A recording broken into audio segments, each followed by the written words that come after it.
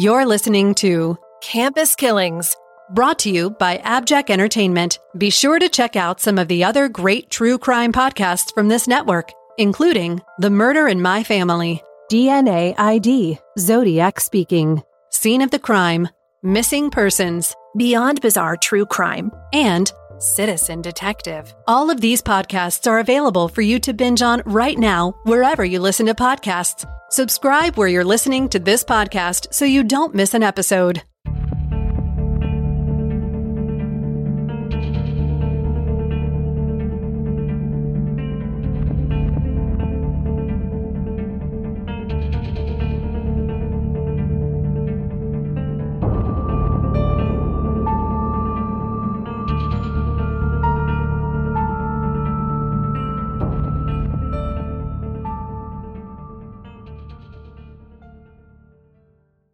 Today's story takes us to a high school in Massachusetts where a young boy does the unthinkable.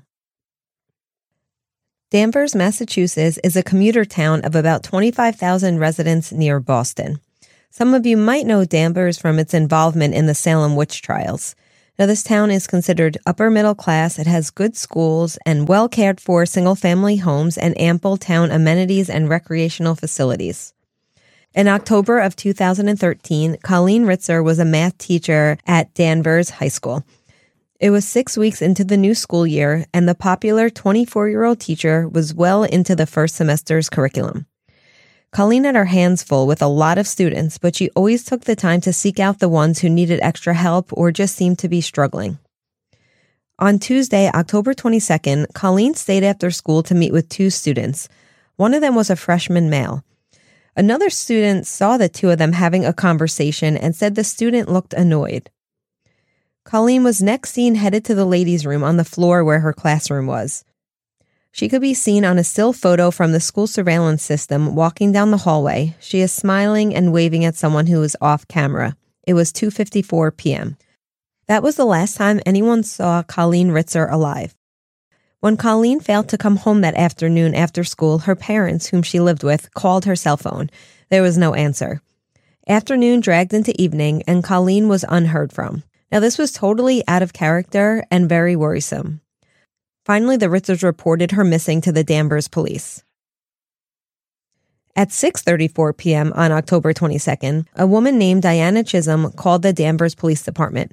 She reported that her son, 14-year-old Philip Chism, a freshman at Danvers High School, had not come home from school and she could not locate him. The police took this seriously as he was a minor. They quickly disseminated a photo of Philip to the public via Twitter and Facebook. Danvers residents also received a reverse 911 call. At 9 p.m., the principal of the high school sent a message to all of the faculty and staff letting them know that a student was missing. It's not clear whether the parents were also alerted at this time. Soon thereafter, the police was notified that a teacher, Colleen Ritzer, was also missing. An officer on duty that night heard reports of the missing boy. Around that time, somebody called in to report seeing a young male walking on Old Route 1 in Topsfield on the highway close to the tree line. This was considered an unsafe walking area. The highway was dark and narrow and had no sidewalks. The officer responded to the area of the report, and sure enough, just a quarter mile from the police station, he saw a male walking north on the southbound lane of Old Route 1. The officer activated his emergency lights, did a 3-point turn in his police cruiser, and pulled over. Another officer also pulled up at the same time. They got out and confronted the man walking. They did not know that it was Philip Chism, the missing boy from Danvers. The man they stopped looked way older than 14. And he was taller than both of the officers. This man, or boy, was wearing shorts, a zip-up sweatshirt, black knee socks, and sneakers. It was 45 degrees outside. His hands were in his sweatshirt pockets, and he was carrying a backpack. The officer asked the young man where he was going, and he said nowhere. He was then asked where he was coming from, and the young man responded Tennessee. Once again, the officer asked where he was headed, and the young man responded nowhere once again. He was acting odd and he was not making eye contact. The boy was then asked where he lived. His response was something about having no address and had been walking for days. He claimed to not have any ID on him. Amy, when was this? This was the same day? How long that was this? evening. It was that evening. That evening. Okay, Yeah. so he hadn't been walking for days. I just wanted to clarify. Thank you. Yes. The officer patted down the young man and felt what he thought was a credit card or an ID in his left pocket. The officer then asked the man to take his hands out of his pocket and asked him what was in his backpack. The young man said it was survival gear. The officer then took the backpack because, of course, survival gear could be guns or knives. Finally, they asked the young man his name, and he said Philip Chism. They knew that name. That was the missing boy from nearby Danvers. The boy was acting strange with a reported flat affect, and he kept staring off into the distance as he answered questions. The officers asked him to empty his pockets and place everything on the trunk. Out came a driver's license, insurance card, and credit card. Except they weren't in his name. They were all in the name of Colleen Ritzer. At this time, the officers had no idea that there was also a young woman who was missing, and that young woman was, in fact, Colleen Ritzer. At 12:35 a.m., the officers called the Danvers Police Department to report that they had found Philip. This is when things got even stranger.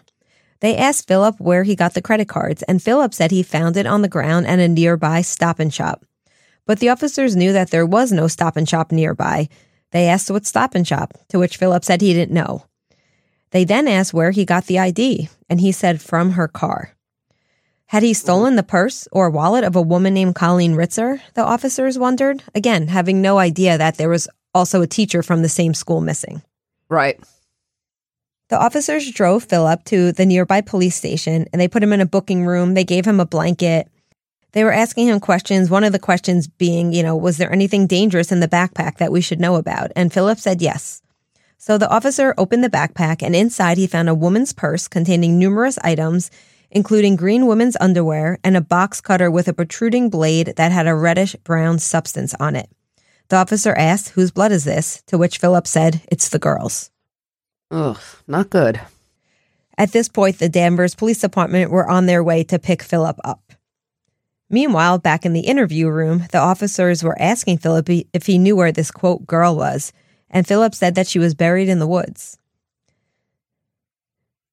The officer also noticed that the boy had brown reddish stains on the sleeves of his sweatshirt and also a ski mask that was around his neck. The officer asked Philip to hand over his clothing and sneakers, and he collected those items into evidence, and of course handed them and Philip over to the Danvers Police Department when they arrived. Meanwhile, earlier that evening back in Danvers, it was all hands on deck to locate the missing student, Philip Chism. Some officers were reviewing video surveillance footage to see if they saw Philip on it and maybe determine where he had gone. They were also searching the school building and grounds. Somebody came forward, a parent of another student, saying that she had seen a boy believed to be Philip Chism changing his clothes outside the academic wing of the school by the student parking lot that day around 3 p.m. That was kind of odd. And this is when all the information started coming together, because now everyone knew that there was a missing math teacher, Colleen Ritzer. Her parents had called the school looking for her and filed a police report. While walking through the school around 11 p.m., an officer noted blood on the floor in the second-floor women's bathroom. This was right near Colleen Ritzer's classroom. Danvers police sergeants arrived on the scene at 11:45 p.m., and they were able to locate Colleen's car, which was still in the parking lot. They were then directed to review the video surveillance to look for signs of Colleen or Philip or both of them. Here's a summary of what they saw, and this is where things start moving in this case. Actually, things are moving fairly quickly. I was going to say that. They saw Colleen and another teacher talking in the hallway at approximately 2:30 p.m. Then they saw Colleen leaving her classroom and walking down the hallway at 2:45 p.m. Then, 10 minutes later, at 2:55, they saw Philip Chism leaving the same classroom and putting a hood over his head. Next, they saw Colleen entering the girls' bathroom, which was used by students, after finding that the teacher's only ladies' room was locked. Philip then entered the girls' bathroom with a hood over his head. An individual dressed somewhat differently than Philip came out of the bathroom wearing a mask. There was no video depicting Colleen leaving the bathroom. A male figure entered and left the bathroom with a wheeled recycling bin, exiting the school with the bin and walking in the direction of the cross-country path, pulling the bin along. Well, this is obviously not good, but I'm already wondering what the motive would be here, and I'm sure you'll get to that. Yeah. Now, police knew that the video showed Colleen and Philip in the same bathroom and that Colleen never came out. So everyone was desperately trying to find Colleen. They called in the canine team, thermal imaging unit. They had state police flying over areas around the school. Everyone was hoping that they would find Colleen alive. While searching the area around the school, they found a bloody recycling bin, bloody clothing, including a pair of jeans, and these were suspended on some brush. And they also found a pair of sneakers. In addition, they found a pair of white gloves with bloodstains on them. This was all in the woods near the cross-country path in a wooded area near the student parking lot. A crime scene team was then dispatched to the high school. Meanwhile, back at the Danvers police station, Philip's mother, Diana, had arrived. She told the officers that her son loved soccer, he was in honors classes, and he did not get in trouble. Yeah. So whatever's going on with him, she's either covering or clearly in the dark at this point. Well, yeah. Well, very soon after saying that, she said she did have some concerns about Philip. And when she was told that he was being detained, she said, "Is he under arrest? Did he hurt somebody?" Uh-oh. Furthermore, she said, "Please don't tell me someone's dead. Oh my God, I'm going to pass out. Is it a freshman teacher? He doesn't like his Spanish teacher." Whoa, she went that quickly there. Okay. Yes. So it's odd that her mind went right to the idea of her son hurting a teacher. Now, Diana told the police that she could help get stuff out of him, but she was also concerned about protecting him. She told the investigators that she knew he was capable of snapping and that he could have snapped. She also informed them that her family had a history of mental illness. Furthermore, she told them that her son had smacked another child in the face in 7th grade. She said, quote, "As a mom, you just see some signs." I think Diana probably then realized that maybe she was saying too much, and she backpedaled a little and said, "I just want to say this. My son, as a juvenile, does have the right to legal representation." So whether Diana and or Philip invoked the right to counsel, that'll be an issue later. But, the police department maintains that these were emergency situations because they suspected that Colleen may be badly injured, so they needed to find her and save her. So they encouraged Diana to get her son to talk. Shortly after 2 a.m., Philip and Diana were allowed to see each other. It's not clear if he was officially under arrest at this time, but he was handcuffed. The mother and son were placed in an interview room and given 8 to 10 minutes to consult before sitting down for a formal interview. The interview began around 2:30 a.m. They were together, but does he have a lawyer? No, he does not. Okay. Philip did not interact with his mother and would not look at her at all. He just said no each time and ignored her. Finally, Diana said to her son, "Philip, honey, what can I do?" And he did not respond. Now, Diana expressed concern about needing an attorney for her son. And Philip just said what when he was asked whether he agreed to waive his rights. Then Philip said not really. So the investigators were appealing to Diana, hoping that she could get Philip to talk to them. Because again, he's only 14. She again said that she wanted an attorney for her son. You're supposed to stop questioning at that point. I'm just pointing that out. They are. Yep. They did not, though, because again, as the investigators would continue to say, this is a serious situation. So they thought time was of the essence. And it was. Yeah. And Diana asked if they could get an attorney that night. And then she turned to her son and said, "If you want to talk, you can talk." And she also told him it would be better for you to talk. And now, a brief word from our sponsors. So Philip began to consider cooperating, but he said he would not if his mother was in the room. He asked if she had to be present, and if not, if she could leave. He actually snapped at her, "I don't know why you are here." Diana responded, "I'm here because I love you," to which he responded, "I don't care." Diana then signed the Miranda form, and as she was about to leave, she said to her son, "Anything you want to say to me?" And he responded with, "Go." He would later tell the detectives, "I have a very big dislike for my mother and anybody else." Now, once his mother was gone, he seemed to relax a bit. And he said very bad things happen. He said that when he had been talking to Colleen Ritzer, his algebra teacher, She had used a trigger word.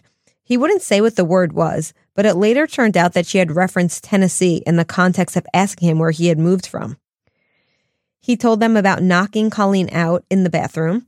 He admitted to cutting her 2 times, and the autopsy would later reveal that Colleen was stabbed 6 times in the neck. He said he thought she was dead. The detectives began to ask questions about where Colleen was. They asked if her body was in Topsfield, and Philip acted annoyed, saying no, she's not in Topsfield. He then explained the sequence of events, of course leaving out some things, but he said that she went to the bathroom, he followed her, he knocked her out, and he cut her twice. They showed him the video surveillance footage from the school, and he admitted that it was him in the hoodie who was entering and leaving the women's bathroom. He then went and got the recycling bin, put her in it, put her clothes in it, and then wheeled it out. Yeah, I'm assuming he's going to reveal the location soon, too. Yeah, actually, right after that, he explained generally where her body was after explaining that he took her body out of the bin and, quote, chucked it pretty far. They asked him about all the blood in the woman's bathroom, and he said that he knew exactly what artery he was hitting and what would happen. The detectives also asked him to draw a map of where the body was, and he responded, yeah, I don't have a problem with that, and he drew them 3 different diagrams. He first drew a map of the high school with the word body on the diagram. And then he drew a diagram of an area where he says he smashed his and Colleen's cell phones. And he volunteered that his concern was about the GPS coordinates on the telephone being able to locate him. The third diagram documented where the wounds were located on Colleen's neck. So he's pretty much giving them everything at this point. He was able to tell them that he took the recycling bin down to the first floor by means of the school elevator. He recalled how he disposed of the clothing in the bushes. He said his plan afterwards was either to just live in the woods or get caught and go to what he called juvie. He said he wanted to escape to juvie, or he was thinking of going to Canada. Regardless, Megan, it was becoming very clear to the detectives that this had been a planned event. What might not be clear to Philip at this point, and we don't know yet, is that he might not be headed for juvie. He might be headed for an adult criminal court. Yeah, so we know this, and I don't believe he knew this at the time. I don't think so. No. Philip also admitted taking Colleen's credit cards, and he said he went to a fast food restaurant and to the movies using her credit card. Detectives on the scene uncovered Miss Ritzer's body. She was covered with leaves, and she was clearly deceased. There was a very deep wound to her throat area. Colleen was also found naked from the waist down with her bra pulled up, exposing her breasts. A stick had been inserted into her vagina. A folded note in scrawled handwriting found near the body read, quote, I hate you all. Back at the station, the detectives who were interrogating Philip got the call that the body had been found. They then re-Mirandaized Philip, because now he's officially a confessed murderer, and he indicated that he was willing to continue to speak to them, but he would still not tell them the, quote, trigger word. The detectives asked him what his motive was, because I think that's everyone's question at this point. And he stated, quote, after she insulted me, that's when I became the teacher. When asked about why he took her pants off, he said he did it to humiliate her. He did not admit to sexually assaulting Colleen. He said it wasn't anything sexual. However, there would be evidence of a sexual assault and sperm cells recovered from her body that were consistent with the DNA profile of Philip. Yeah, that's not surprising. No, not at all. The detectives say that Philip was cooperative, polite, and precise in his explanations and his description of events. He provided them great detail and was very helpful and informative. He showed little to no emotion throughout the whole interview. Are we going to get to Colleen and like how long she'd been at the school, her relationship with Philip? Yes, just to give a little background, Colleen was one of 3 children born to Peggy and Todd Ritzer, and they were a very close family. Now, again, she was only 24 years old, and she looked young enough to be one of her own students. She was known for her bright, sunny personality and approachable demeanor. All of her students and colleagues simply adored her. And while she was teaching at Danvers High School, she was working towards earning her master's degree in youth psychology at a nearby college. Was she well liked among the other students? Or, you know what I mean? Was she a popular teacher? It sounds like maybe she was. She was a very popular teacher, and nobody could understand why any of her students would want to harm her. You know, she was so popular. In fact, her funeral was attended by thousands of people, including 400 students from that school. So, Wow. yeah, she was very much well liked. Okay. Okay, so now that we have this, we have pieces of the story. What actually happened on October 22nd? So on that day, Philip came to school prepared for a planned attack on his algebra teacher. He brought with him a box cutter, a ski mask, gloves, and a change of clothes. Police had said that they did not know his motive, but they know that he stayed after the bell rang in his last class, which was algebra. Colleen had told another teacher who stopped in to say hello that she didn't know why the boy was there after school hours. Colleen and Philip made small talk, and they were seen by another student who said that Philip became visibly upset when Colleen brought up Tennessee. The female student who witnessed it said Miss Ritzer became aware that Philip was getting upset about her talking about Tennessee and that she quickly changed the topic. Philip, the student said, then began muttering to himself. Are we going to find out what happened in Tennessee or what this Tennessee reference is? Because now my curiosity is piqued as well.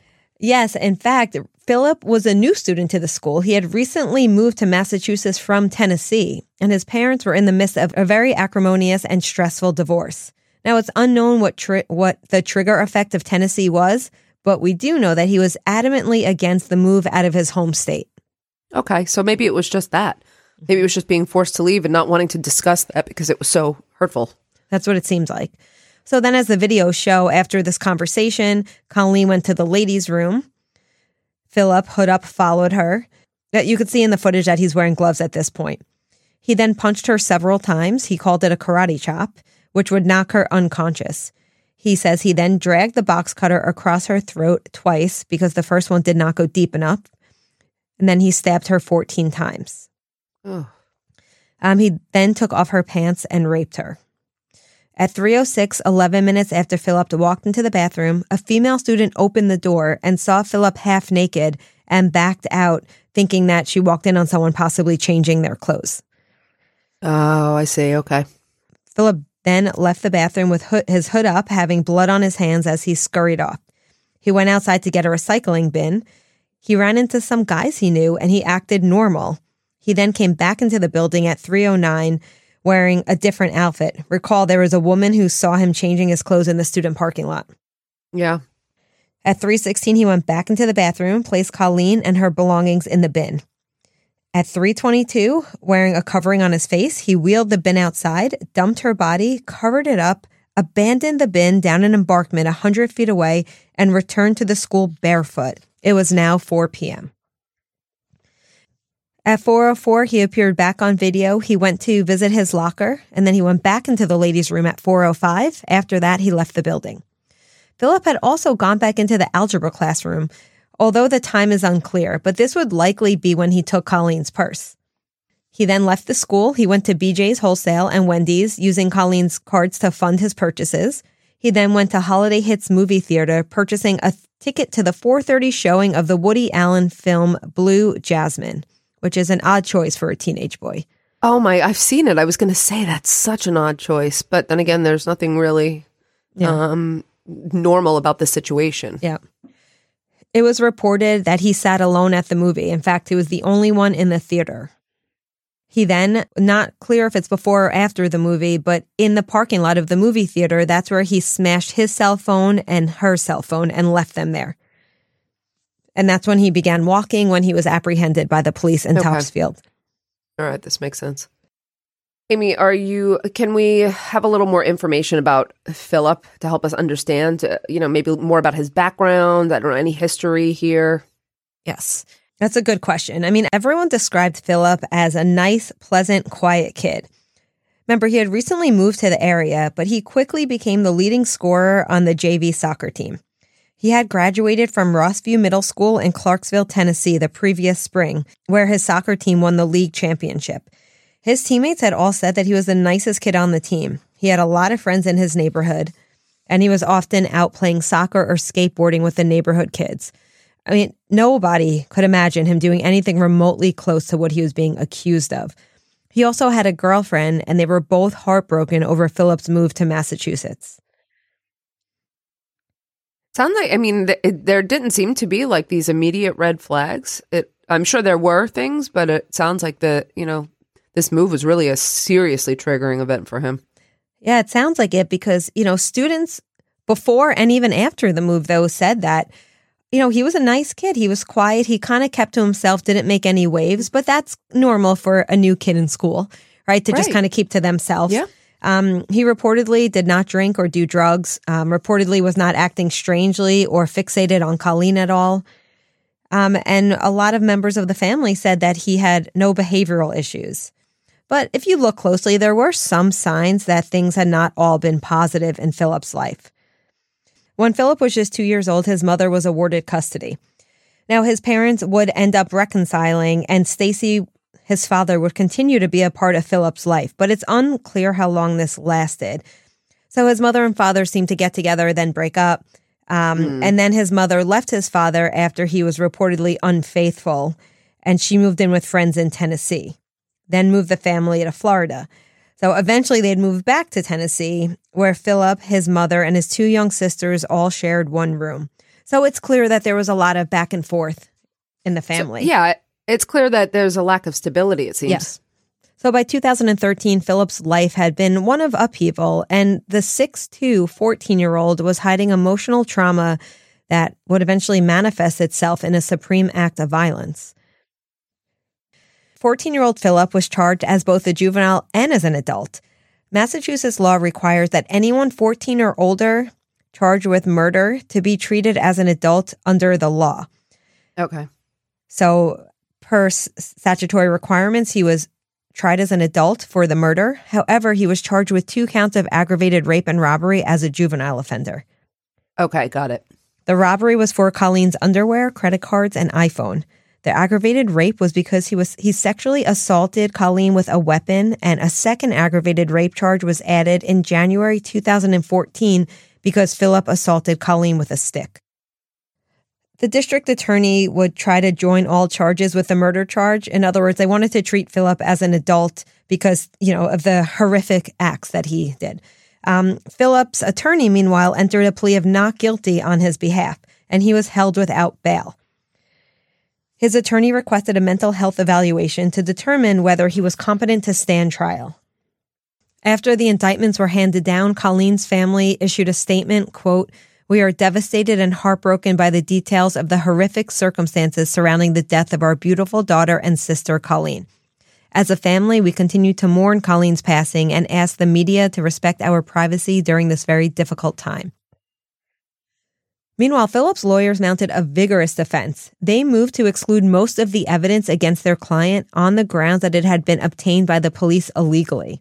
Now, is that because is this going to be because he asked for a lawyer a couple times and they kept interviewing him? You're absolutely right. To take it further, they argue that the statements he made during his interrogation were involuntary because he was not capable of understanding his right to remain silent. Again, things that had he had a lawyer, he would have known. Right. They also cited the fact that he was cuffed and that he said things like no and not really in response to his Miranda warnings. They also wanted the judge to throw out any evidence obtained from what they claim was an illegal stop and frisk, the search of his backpack, and the smashed cell phones. Yeah. Now, prosecutors countered that neither Philip or Diana had stopped the interview and demanded an attorney. In fact, to the contrary, Diana signed the waiver form and told her son to talk. So the court would end up ruling partially for each party. Had a feeling. The court cited the fact that no Massachusetts case law permits a parent to invoke a juvenile's right to counsel on his behalf. The ruling stated, quote, "The court is not convinced beyond a reasonable doubt that the defendant was paying attention to the Miranda warnings to the extent necessary to find that he understood and waived his Miranda rights beyond a reasonable doubt."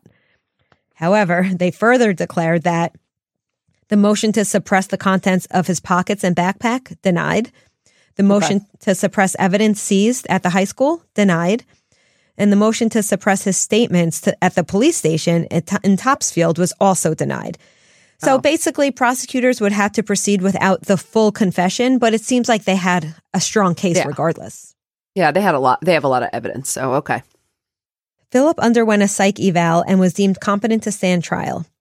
On the fourth day of jury selection, however, he refused to leave his cell and he began banging his head on the floor. Because of these actions, the trial was delayed a month while he underwent further competency examination. The prosecution still went after Murder 1 even without the confession. They didn't want to offer a plea deal because they were confident that they could prove Murder 1 and that the defense would fail to show that Philip was insane at the time of the crime. I mean, Megan, they had a mountain of evidence. Yeah. So even without the pieces of the confession, they had the surveillance footage of Philip, which alone is pretty damning. They had his statements to the original police officers. They have a teammate of Philip's who saw him rolling a recycling bin down the hallway. They had a witness who saw him changing clothes. They also had a witness who saw him become mad after the teacher mentioned Tennessee. They had the smashed cell phones. They had the box cutter and Colleen's blood on the box cutter as well. They had Colleen's underwear and her credit cards, which were used by Philip. They also had Philip's DNA in the form of semen on the victim's body. Yeah, this is just an overwhelming amount of evidence. A prosecutor's kind of dream case. Yeah, the prosecution, as you mentioned, they have really everything they need. Their most powerful witness was a forensic pathologist who conducted the autopsy, stating that this was a sexually motivated homicide. She told the jury that Colleen had been partially asphyxiated, probably by the, quote, karate chop, and then her throat was cut. The doctor said that she thought there was only a slim possibility that Colleen was alive when she was penetrated with the stick. And Megan, this issue mattered because if she was alive, it fulfilled the second aggravated rape count. If she was deceased, that count could not apply. That makes sense. Okay. So all in all, the prosecution was just trying to show that Philip acted with extreme atrocity and cruelty, that premeditation was involved, and that he had committed felony murder. And any one of these would qualify him for a first-degree murder conviction under the state law. I'm really curious to hear what the defense is going to go for at this point. If they're going to go for mitigating factors like trauma, provocation. I have no idea what their defense is going to be. Are you going to tell us that now? Yeah, I mean, they clearly had to know that the evidence was overwhelming and that this was an uphill battle for them. And they decided not to contest the physical evidence, but instead to argue that Philip was insane at the time of the crime and that he experienced a, quote, psychotic break that drove him to do what he did. And if the jury found him insane, then he could not be found guilty. So he had to enter, then he entered a not guilty by insanity plea. So we didn't realize that, but that makes sense. Okay. Yep. Mitigating factors. Got it. I actually think I mentioned it earlier, like in quick passing. Oh. I'm sorry. I didn't recall that he was entering not guilty by reason of insanity plea. So that makes sense. The defense had a few witnesses. That one doctor testified that Philip responded very well to antipsychotic drugs while he was being held. They also had a doctor who said that they had met with Philip several times, and Philip told him that he heard voices ordering him to do things and that he believed he was a ninja at the time of the homicide. He said Philip had been on the schizophrenia spectrum since the age of 10. He said Philip expressed regret, saying that the voices caused him to harm Colleen. There were some experts that also testified to the fact that Philip's maternal grandmother and aunt had a history of psychotic disorders. And then there was one point of contention. The defense had asked to put on evidence of a long-range study about teenage brain development.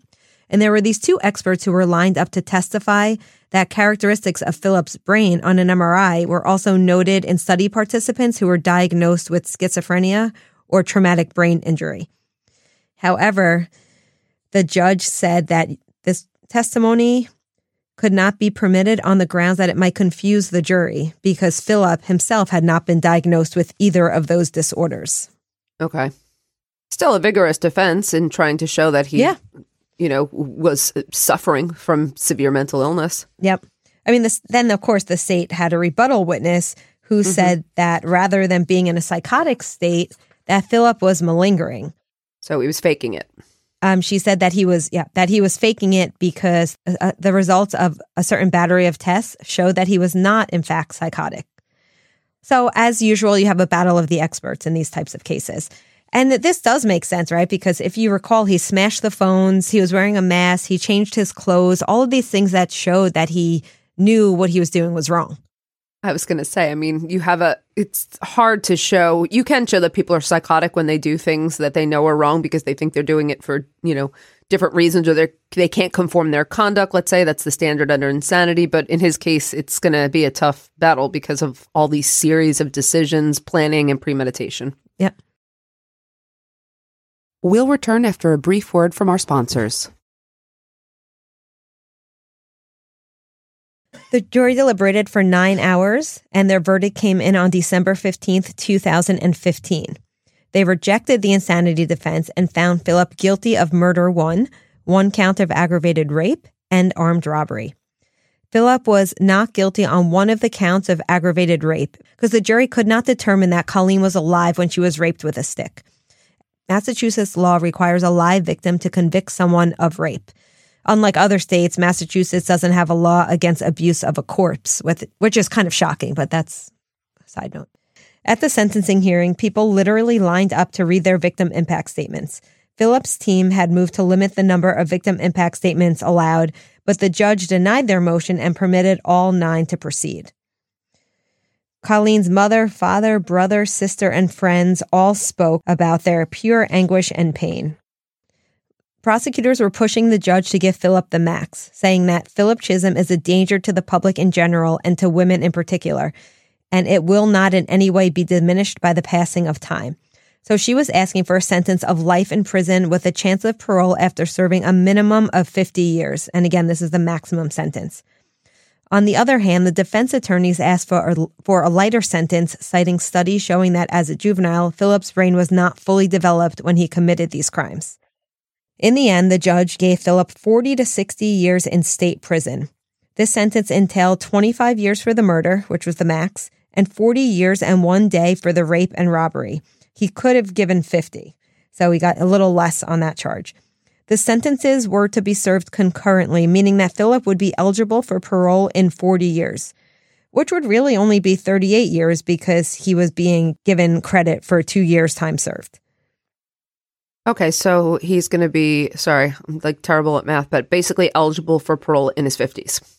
Correct. Off to prison Philip goes, and once he turned 18, of course, he would be transferred. He started in a juvenile facility, as he should, because he was only 14, probably 15 at this point. But since he is now over 18, Philip is currently serving his sentence at a supermax prison. Under Massachusetts state law, his murder one conviction was automatically appealed, and even though he was convicted in 2016, the appeal is still going. I'm surprised to hear that he went to a supermax facility. Is there any more information about why? Megan, that's a good question because at first I thought the same thing, but as I continued researching into his institutional behavior, I think I have an idea why, and you'll see as well. Oh, I already get it. Okay. Was finally on the docket for the first time, and in early 2023, just this year, the defense filed a 163-page brief laying out what they claim are the reasons that Philip should not have been convicted, including their contention that jurors should have been allowed to consider the effect of adolescent brain development in deciding this case. Because if you recall, the judge at the trial level refused to allow the jury to hear evidence. Yes. So we'll see what happens there. But you asked why he's in a supermax prison. This murder of Colleen is not the only case facing Philip. While he was incarcerated at the Department of Youth Services facility in Dorchester, this is when he was awaiting trial, he attacked another woman, a DYS counselor named Norma Hollenbach. This was in June of 2014. At some point, the 29-year-old female victim, who Philip had known for several months, walked down the hallway and entered a bathroom inside a staff locker room. Philip was confident that the other staffer was distracted and kicked off his sandals, which would have made noise on the floor. He moved towards the hallway in a bent-down position, keeping him out of the staffer's view. He had a pencil in his hand, and he opened the door to the locker room. When the female clinician came out of the bathroom, Philip stared at her from about a foot away, placing both hands around her neck and began to choke her while pushing her back against the cinder block walls in the bathroom. Now, this is horrifying. She managed to get his right hand away from her neck, and then Philip punched her in the face, head, and jaw. She screamed, luckily, because at first she wasn't able to scream because his hands were tightly around her neck, but luckily she was able to get free enough to scream, so other staffers rushed to help her and restrained Philip. The victim suffered bruises to her face, jaw, and head, along with a scratch on her back consistent with a tear in her shirt that appeared to be from the pencil that Philip was carrying. Philip was charged with attempted murder by strangulation, assault with intent to murder, kidnapping, and 2 counts of assault and battery with a dangerous weapon, a pencil, and a cinder block wall. Wow. Right? Now do you know why he went to Supermax? Makes perfect sense now. Yep. Perfect sense. After this attack, he was actually, before being sent to Supermax, he was sent to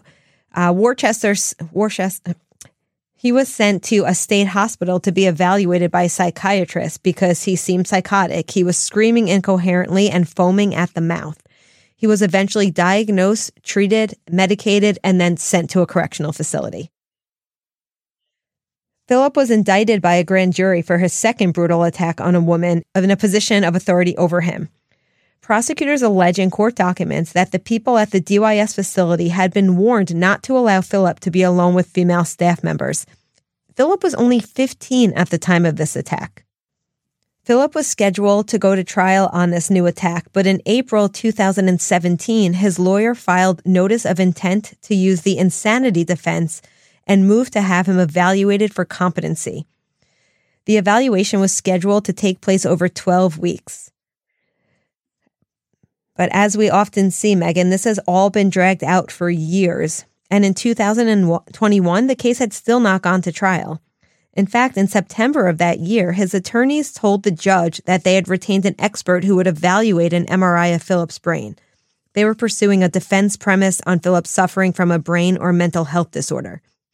The expert's report was then to be reviewed by the judge and a determination made as to whether it could be presented at trial. Remember, the judge had not allowed it at the first trial, so we'll see what happens because this is still ongoing. Wow.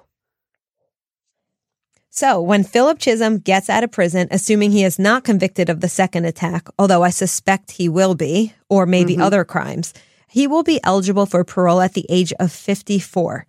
But to merit release, he would have to show that there is a reasonable probability that if he is released, that he will be able to live without violating the law. I can't imagine that he will be granted parole unless he shows a complete change of behavior. I was going to say, he's in a Supermax, which makes it harder for him to actually violate any rules, but he's going to have to show perfect institutional behavior for the rest of his life. And also, that's assuming he doesn't incur any additional charges for the attempted murder of that woman in prison, which I would suspect he's going to incur extra charges. I think so as well. So that's it for Philip. And of course, nothing is going to bring back Colleen. And the Ritzers are still trying to make sense of how this happened to their daughter.